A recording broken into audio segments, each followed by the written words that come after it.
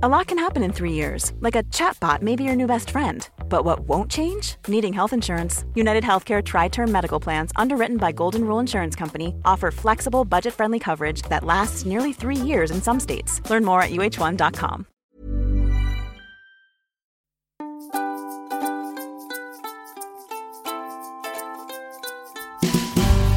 Welcome to Garden Better, your gardens and outdoor lifestyle podcast from Better Homes and Gardens magazine. I'm Adam Woodhams, and with me is Jenny Dillon. Hi Adam, how are you? I'm fantastic, thanks. And what are we going to talk about today, Adam? Well, Jen, I want to talk about those fantastic garden plants, the bromeliads. Can we have a chat about them? Yeah, they're fantastic. And then, why don't we move on to a little bit of a look at art in the garden? Yeah, why not? I'm going to have a chat with a sculptor about garden art and where they get their inspiration and how they make that from Broadcroft Design. Fantastic. And then don't forget, after that, we'll be talking to Milton Black about gardening by the moon. Of course. Wouldn't be an episode without Milton. No, there wouldn't. So what can you tell us about bromeliads? Well, I reckon they are one of the most useful, but at the moment, very, very pigeonholed type of plants. They tend to get seen often as almost a novelty plant at the moment. Would you agree with that? Yeah, I would actually. They're not really sort of taken seriously, but you can have a lot of fun with them. Well, that's the reality, that you can use them in some fantastic ways in design. They're really great because of their foliage patterns. They have that stunning prehistoric look. But funnily enough, they look really prehistoric, right? They look like something straight out of dinosaur era.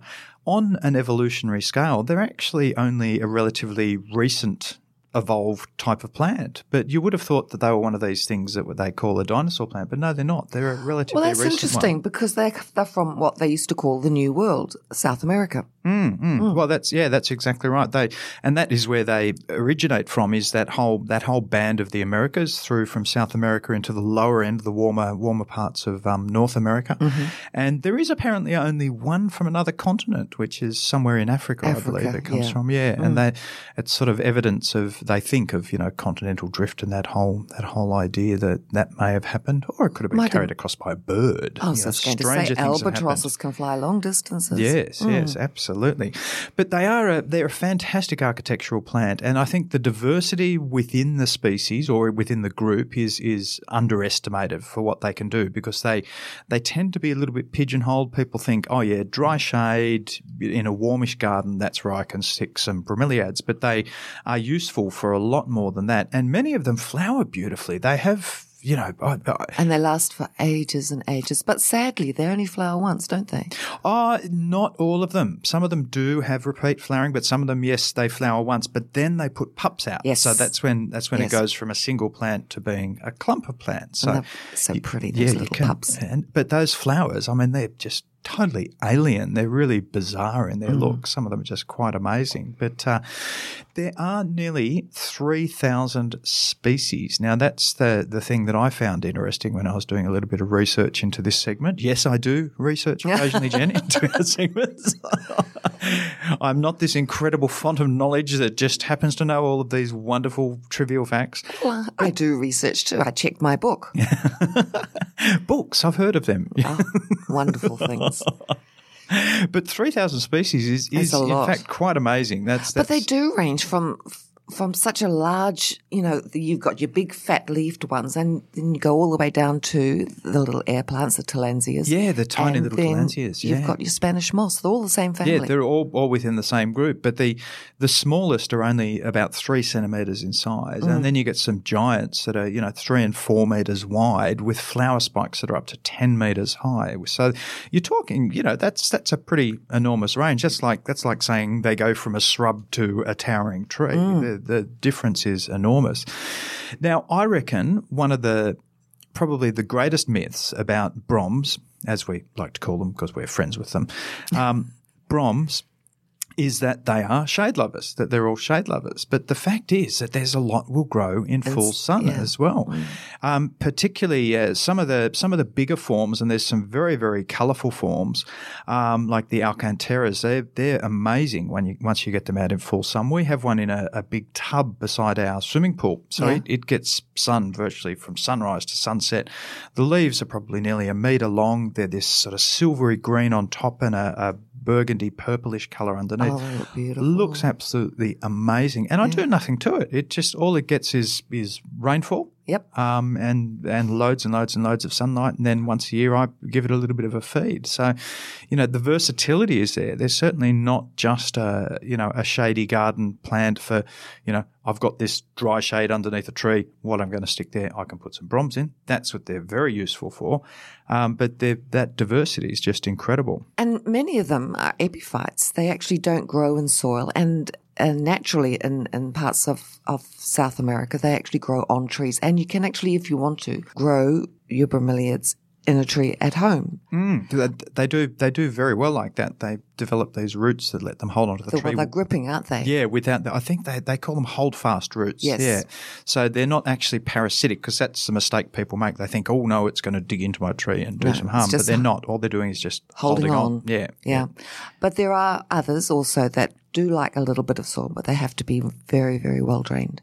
That's the big thing. Regardless of virtually all of these species and varieties, you can grow in a growing media of some sort, but it has to have exceptional drainage. Well, I think mainly the media is there to give them support, isn't it? That's what it's all about, because most of them are in fact getting their moisture through other sources, the vast majority of them. So that's with the tillandsias that are often called the air plants. They have little modified scales on the leaves that trap airborne moisture.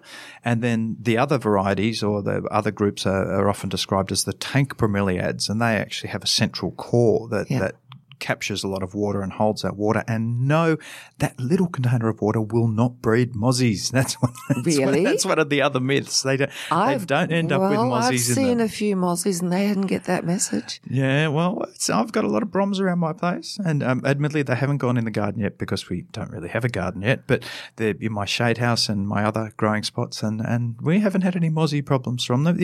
I find frogs sometimes, little tree frogs in them. So maybe the tree frogs take care of the eating the mozzies. Yes, yeah, because I was given a whole bunch of them actually years ago by a colleague of mine, and there were mozzies. But what I did is tiny drop of oil at the top of on the water, and that changes the whole surface tension. Yeah, and it could just be a vegetable. It just means that the mozzies can't land and lay their eggs. They can't basically do anything with it. Yeah, but basically the plants then take that water that's in the tank and it drops down through the plant, and they've been modified so they can absorb it through the base. So it's very, very clever. What it comes down to is they've got a lot of really smart adaptations for surviving in their environments they normally grow in, and often that is making the most of that naturally available water. But some of the varieties that are tree-borne, in fact, if they or some of them will grow on rocks again. I was just going to suggest perfect for a shady rock garden. Yeah, they will fall onto the ground and quite happily develop a completely different sort of root into the soil. But again, they like to be on top of the soil. So if you think if you were to put a brom in the garden, you could put it on top of your mulch and it would grow quite well. But if you tried to dig it into the garden, chances are it's going to in fact die. So they like to have that really, really good free drainage. So rockeries or areas, you could create rock pockets, fill them up with a good quality horticultural bark or very free draining material, and you could plonk them onto that and they'll take off quite well. So you can do some fantastic things in the gardens with them. They just, because you've got your two different textures, haven't you? And the colours are just so stunning. Well, there are incredible foliage colours that literally every colour of the rainbow. So, pinks, purples, almost blues in some of the flowers that come out as well. Stripes and wiggles and all sorts of amazing. You look at some of the leaves and you would think that they've been printed. They're just so spectacular in their foliage designs. And some of them are even towards the core of the plant where the flower, with those tank bromeliads, where the flower arises from the centre of that tank, they'll actually have colour changes on the edges of those leaves as they start developing the flowers. So there's amazing stuff there. Very useful garden plant. And have you ever eaten one? I have, and I think a lot of people have. I think people don't realise that when they have their classic Hawaiian pizza, I was just thinking of that. They're chowing down on a bromeliad, because the pineapple is in fact a bromeliad, and it's if anyone's ever seen one, or have a look up online, what a pineapple plant looks like in flower, and they're they're almost comical. It looks like somebody's made it up. What it does, it looks like a cartoon character with the hair sticking up like spikes, like a naughty child or something, doesn't it? Absolutely, yeah. And pineapples are surprisingly easy to grow at home. That you sometimes see them sold as a bit of a novelty plant, and you can grow them in pots quite well. But being in the subtropics, it's easy for us to grow them. And I, in fact, have a raised planting mound with citrus on top, and then around the outside I have pineapples growing. Fantastic. So we're going to have fruit salad just happening right there. Right there. That's wonderful. But give the Broms a look, because they're certainly worthwhile, very useful from a design perspective, but also they can be fantastic problem solvers. Yes. We're going to talk about art in the garden. Good. Plenty of art in the garden. I think plants make wonderful art features. I've got an art thing happening right now. I've got a frangipani bare of leaves. It's very, very sculptural. And the clematis is crawling all over it, loving it. Well, I've heard people say you paint your garden with plants. Yeah. That's one of the ways you can apply your own sort of art. But what about the other art, the hardware sort of art, the physical objects, the big things you can put into your garden? It might be a beautiful pot, a decorative ornamental pot. One can describe that as being functional art in the garden. Yeah, if it's functional, I kind of draw the line at lions on pedestals. Lions on pedestals. I remember once reading a quote from a guy that worked for the tax office, and he said, "We always knew we were onto a good one when we'd arrive, and there were 2 lions at the gate." Oh, my goodness, yeah. Gosh, what does that say? But there's been some fascinating choices over the years, hasn't there? I particularly love the whole concept of the folly. You know, that was one of the classics going back into as the grand English gardens developed. The whole concept of the folly, which was to build particularly a ruin. They would spend enormous amounts of money and take years to build something that looked like a ruined cathedral or a ruined windmill or something like that. But it's not just the concept of a folly, it's the actual word itself. It just sounds so wonderful. It does. Folly. It's great. It just the fact that, yes, it just says it all, doesn't it, that it was a folly. One of my favourite examples, and folks can look this one up on the internet and you'll just laugh, it's impossible not to, is the famous Dunmore pineapple in Scotland. It's a fantastic folly. It's just absolutely brilliant. I'll have to check that one out. It's certainly one of my faves. But what about some of those other ones that, you know, like garden gnomes? No. Don't you think they're art? They have their own place, don't they? I mean, they are very old. They're ancient. They go back to Roman times. The whole idea of the garden gnome. They were little garden protectors back then, and they often came with some very, very stern and vulgar warnings about what would happen to you if you trespassed into the garden. You know, Adam, I'd much rather bring back the Roman orgy than the Roman gnome. Well, they do say that the gnome has a certain shape these days with that little hat and everything. That's one of the reasons for its derivation and everything. But do we think we could call the garden gnome some sort of garden art? You could. You could. But I wouldn't. But you wouldn't. I could see that one coming a mile off. What about some modern garden art? Like, you know, we seem to be sort of culturally appropriating a lot of different styles, don't we? I mean, you know, people have a resort style garden and they have a Balinese style garden, and then straight away they start adding motifs that fit with that. And, you know, we often see beautiful carved stone frogs, for instance. I used to have a wonderful a soft stone frog that had a little spout water mouth, and it was wonderful as a water feature. And that was it was very Asian influenced, and I had that in a pot, and it looked great. But you also get some other influences slipping in there. It's interesting to see this cultural appropriation. Are you leading me somewhere, Adam? I'm leading you somewhere because I know there's something you don't like in the garden, Jen.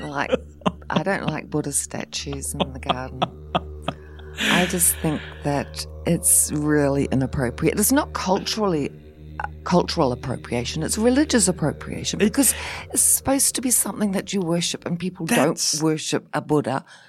They just put it there for decoration. I just think it's really rude. It is interesting how there are other, you know, religious and cultural motifs that we wouldn't dare put into the garden. But for some reason, it's this Zen thing. You know, is it people think that Buddhists are more relaxed and they're not kind of worked up about us nicking a facsimile of Buddha to stick in the garden? I just think that somewhere in the world there's a little guy who came up with an idea. Let's make 100,000 of these and sell them because people will think it's cute. It's a commercial thing. It's got nothing to do with religion or art. Well, sorry, I'm getting cranky here. I know that I know what you're going to say, but we do actually have a little Buddha. And do you pray? And do you put a bit of incense? No. He was a gift to us, in fact, to our daughter quite a number of years ago. So that little Buddha has moved house with us a few times, and it's a little boy Buddha with his hands. And it's very cute, and it still stays in the garden. Yeah, my boyfriend's got 2 on his shelf. Doesn't mean to say I'm going to change my mind, though. I do remember somebody who became quite obsessed with gnomes, but found one that they particularly liked and then bought half a dozen of them and just put them in like a conga line in their front garden. Gnomes? Yeah, gnomes. Oh, okay. We're back to gnomes. I thought it was safer territory than Buddhas.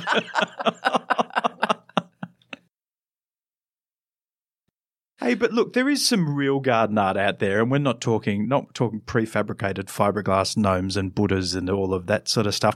There is. You're going to talk about tyre swans, aren't you? Tyre swans, that's DIY garden art. No, I want to talk about some serious garden art because there's a fantastic local company called Broadcroft Design who make some wonderful iron and metal sculptures and plant holders and things like that. And I am going to have a chat with Natalia from Broadcroft Design. She's fantastic. I've met her once and her stuff is fabulous, and she's such a lovely person as well.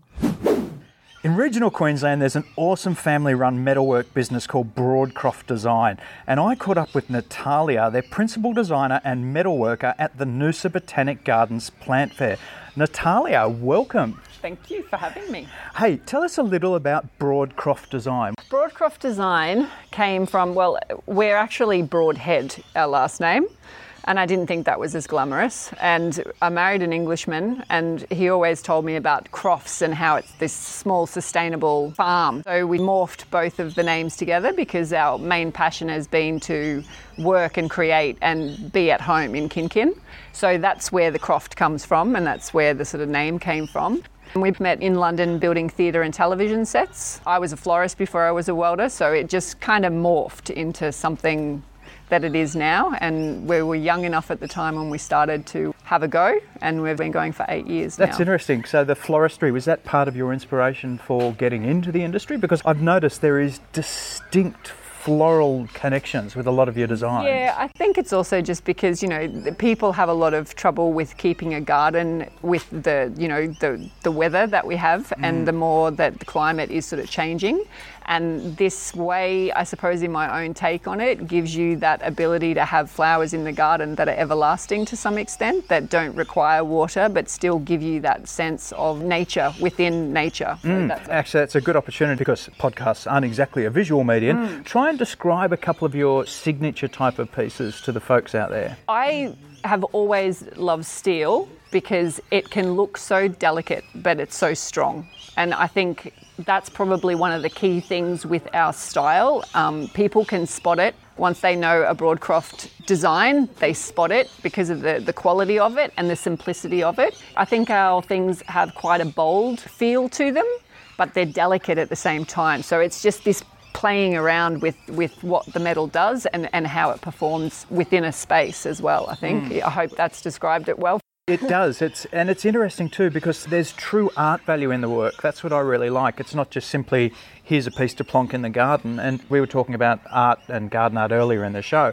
One of the key things about art is that it means different things to different people. And absolutely. I've watched people at the garden shows when you've had big displays of your work up, and there's one piece that I would call your signature piece. Now I look at it and I see a beautiful flower bud opening, and it's designed as a planter to contain plants, and that's what I see. Yet I see other people look at it and go, oh, it's a wonderful water drop, and other people say, oh, it's a Are you talking about the bud planter? Yeah. It's one of those things that to me is what categorises it as being garden art rather than simply a planter. Yeah, definitely. It took me a long time to actually acknowledge that we are artists. I know that might sound really weird, but I've just always wanted to just make stuff. Like and I don't label myself as an artist. I just want to be able to use my hands and be creative and just make things. The bud planter actually came from a good friend of mine has an organic garlic farm, and I went through a whole season of unpeeling it and making it go into the storing part. And I would sit there in a circle of all these other people. Jess was just a bubby, peeling garlic as it's coming out of the earth. And that's where that shape came from. I wanted something that was really voluptuous and fat to the ground, but also look so delicate and like it's sort of got movement to it. So the bud is a garlic bulb. Yeah, and that's the beauty of it, because as you said, people think of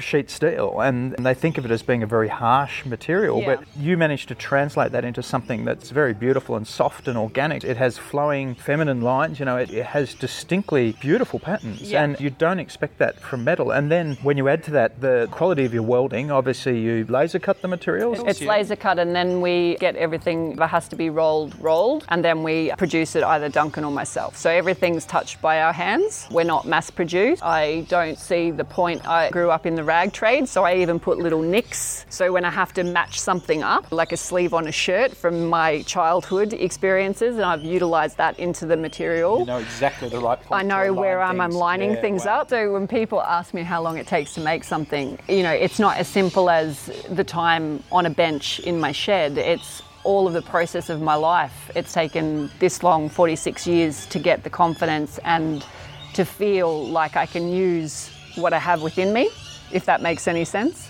So I find it, I might be able to make something in 15, 20 minutes, but it's not that, because it's taken so much more to get to that point to be able to do it. This is my life. It's everything that we do. Realistically, a piece, as you said, it might only take you 15 minutes or half an hour to physically make it. Yes. But it's been literally years in creation, because you've come up with the design concept, you've finessed that. I imagine you sketch out designs. Yeah, I generally do the sketching, and then Duncan works with AutoCAD drafting, so he makes it into a working drawing, and then that's what we utilise to cut the laser cut pieces. And then do you find sometimes you think, yep, that's great, you look, but then when you actually assemble it, it doesn't quite translate through what you were trying to say? Does that ever happen? Often it's more that you're not aware of what will happen when you put it together, and then there are moments when you kind of go, oh wow, that's really cool, that's worked even better than I thought.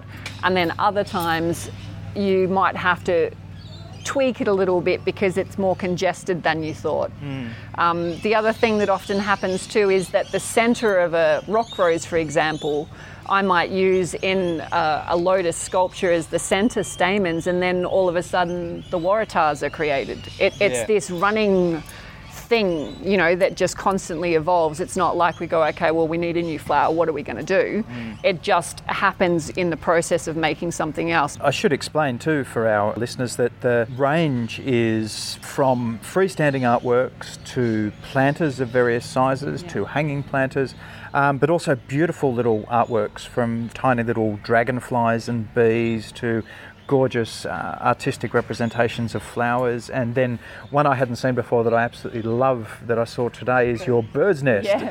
With the nest is strung together with springs that have been salvaged from reclaimed mattresses, I believe, which is just fantastic stuff. Yeah, I have a friend who is a local artist as well, so she makes the eggs on the wheel for me, and I just like it together. Sometimes metal's a very tactile thing, people want to touch it, and with the eggs in it, it just really adds to that sort of thing. Now, you guys are very hands-on and very family. There's Duncan, your partner, and your daughter Jess running around all over the place. You guys man your stand yourselves, you set up, you pack away, you travel all over the place to the different shows. Is that important to you to stay so directly engaged with your product? I think the biggest reason why we are so hands-on in the sense of travelling the distances that we do is because we are both fairly what I call old school. I'm still learning with social media. I know everybody says this is what you have to be able to be successful. But for me, it's something that people have to see. And it's really hard to project that honestly through images. I want them to see it for what it is, as opposed to how I zhuzh up a picture. I try to be really honest with how our things look in imagery. So for me, it's more about the fact that it's all I know is to be there, to engage with people. And from my experience and Duncan's experience, most of the time it's about people wanting to meet the maker. There's a real strong current of people wanting something handmade that's Australian, that's created beautifully, and that they can meet the person who makes it. Yes, I was going to say that. I think in this day and age where people do so much online, that to meet the maker, as you said, Yes. is becoming increasingly important. That direct contact, understanding where people are coming from. There's a real uplifting point when you're at a show that's a handmade show and people are appreciative and they want to chat with you and they want to discuss things, and it makes it worthwhile. It makes it more personal. I still remember everybody that I've sold something to. Duncan, he flips out. Now finally, do you have a couple of quick tips for people if they're looking for some garden art themselves? What should they be looking for, or is it more to look inside their heart for what they really want? It's a good question. I would start by not buying a Chinese product.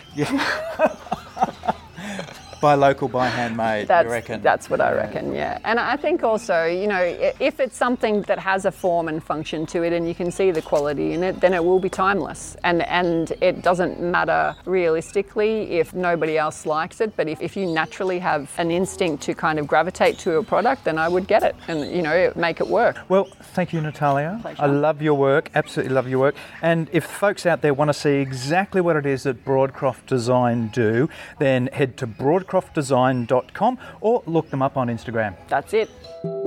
Gardening by the Moon with Milton Black.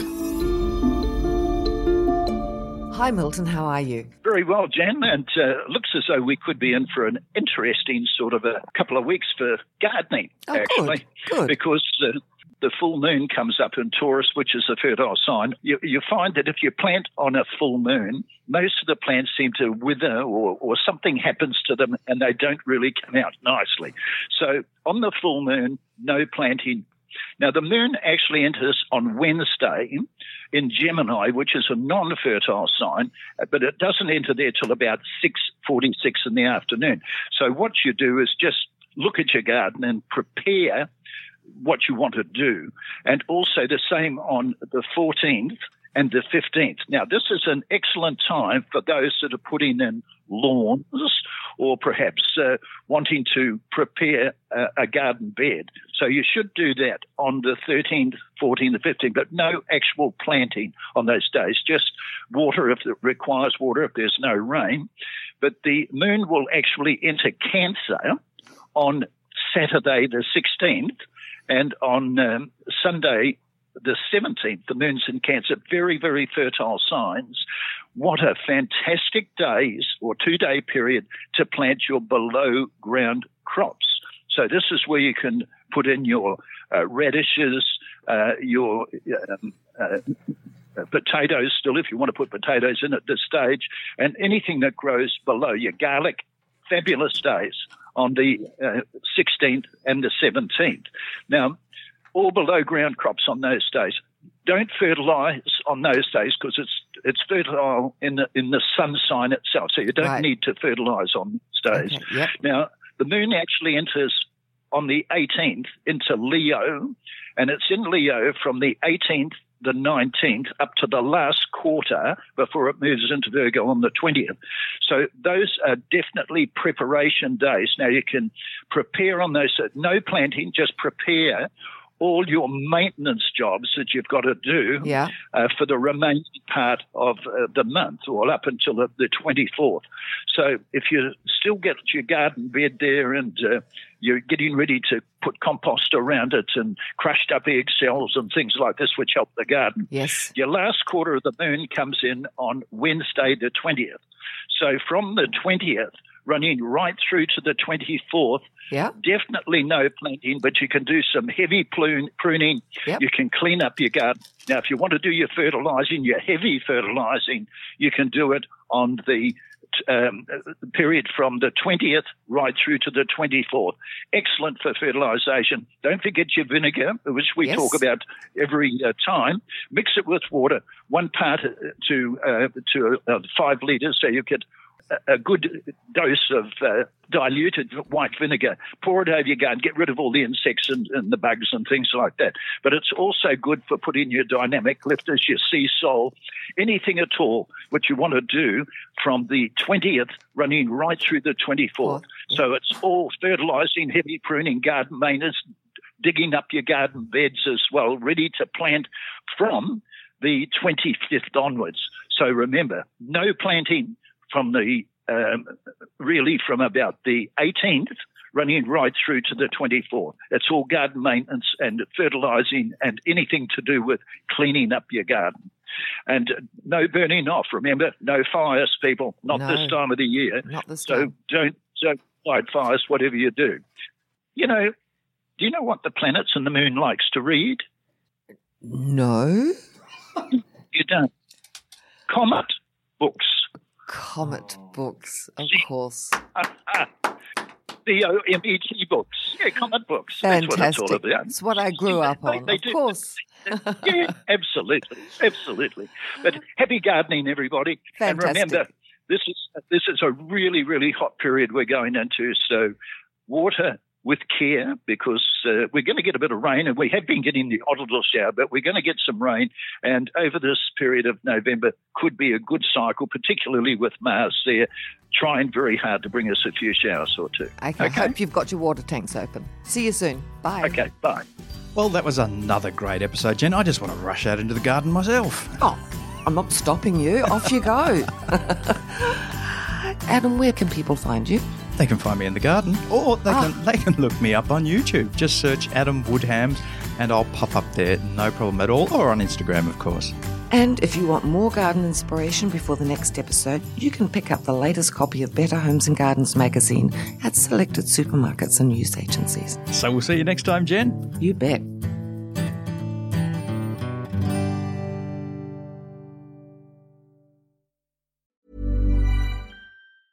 Ever catch yourself eating the same flavorless dinner 3 days in a row? Dreaming of something better? Well, HelloFresh is your guilt-free dream come true, baby. It's me, Keke Palmer. Let's wake up those taste buds with hot, juicy pecan-crusted chicken or garlic butter shrimp scampi. Hello Fresh. Stop dreaming of all the delicious possibilities and dig in at HelloFresh.com. Let's get this dinner party started.